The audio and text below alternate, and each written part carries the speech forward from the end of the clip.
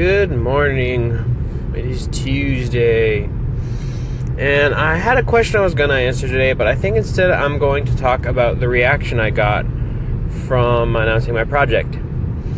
Man, I'll admit, when I woke up Monday morning, I didn't get like an influx of notifications like I was expecting. But after a while, it kind of ended up just a few of my friends ended up reading the first chapter. And now they're kind of pressuring me to finish a little bit. Which, part of me was like, no, but part of me thinks this is kind of nice because part of the original reason I kept the entire thing kind of under wraps was because I didn't want to. It kind of gave me some pressure to finish. I thought, well, I'm not going to have that once I announce it. But now that I have people who've read the first chapter and who want to read the rest, in the weird way of wording it, I've kind of written myself into a corner. Which is nice. I'm glad I have friends that enjoy reading it.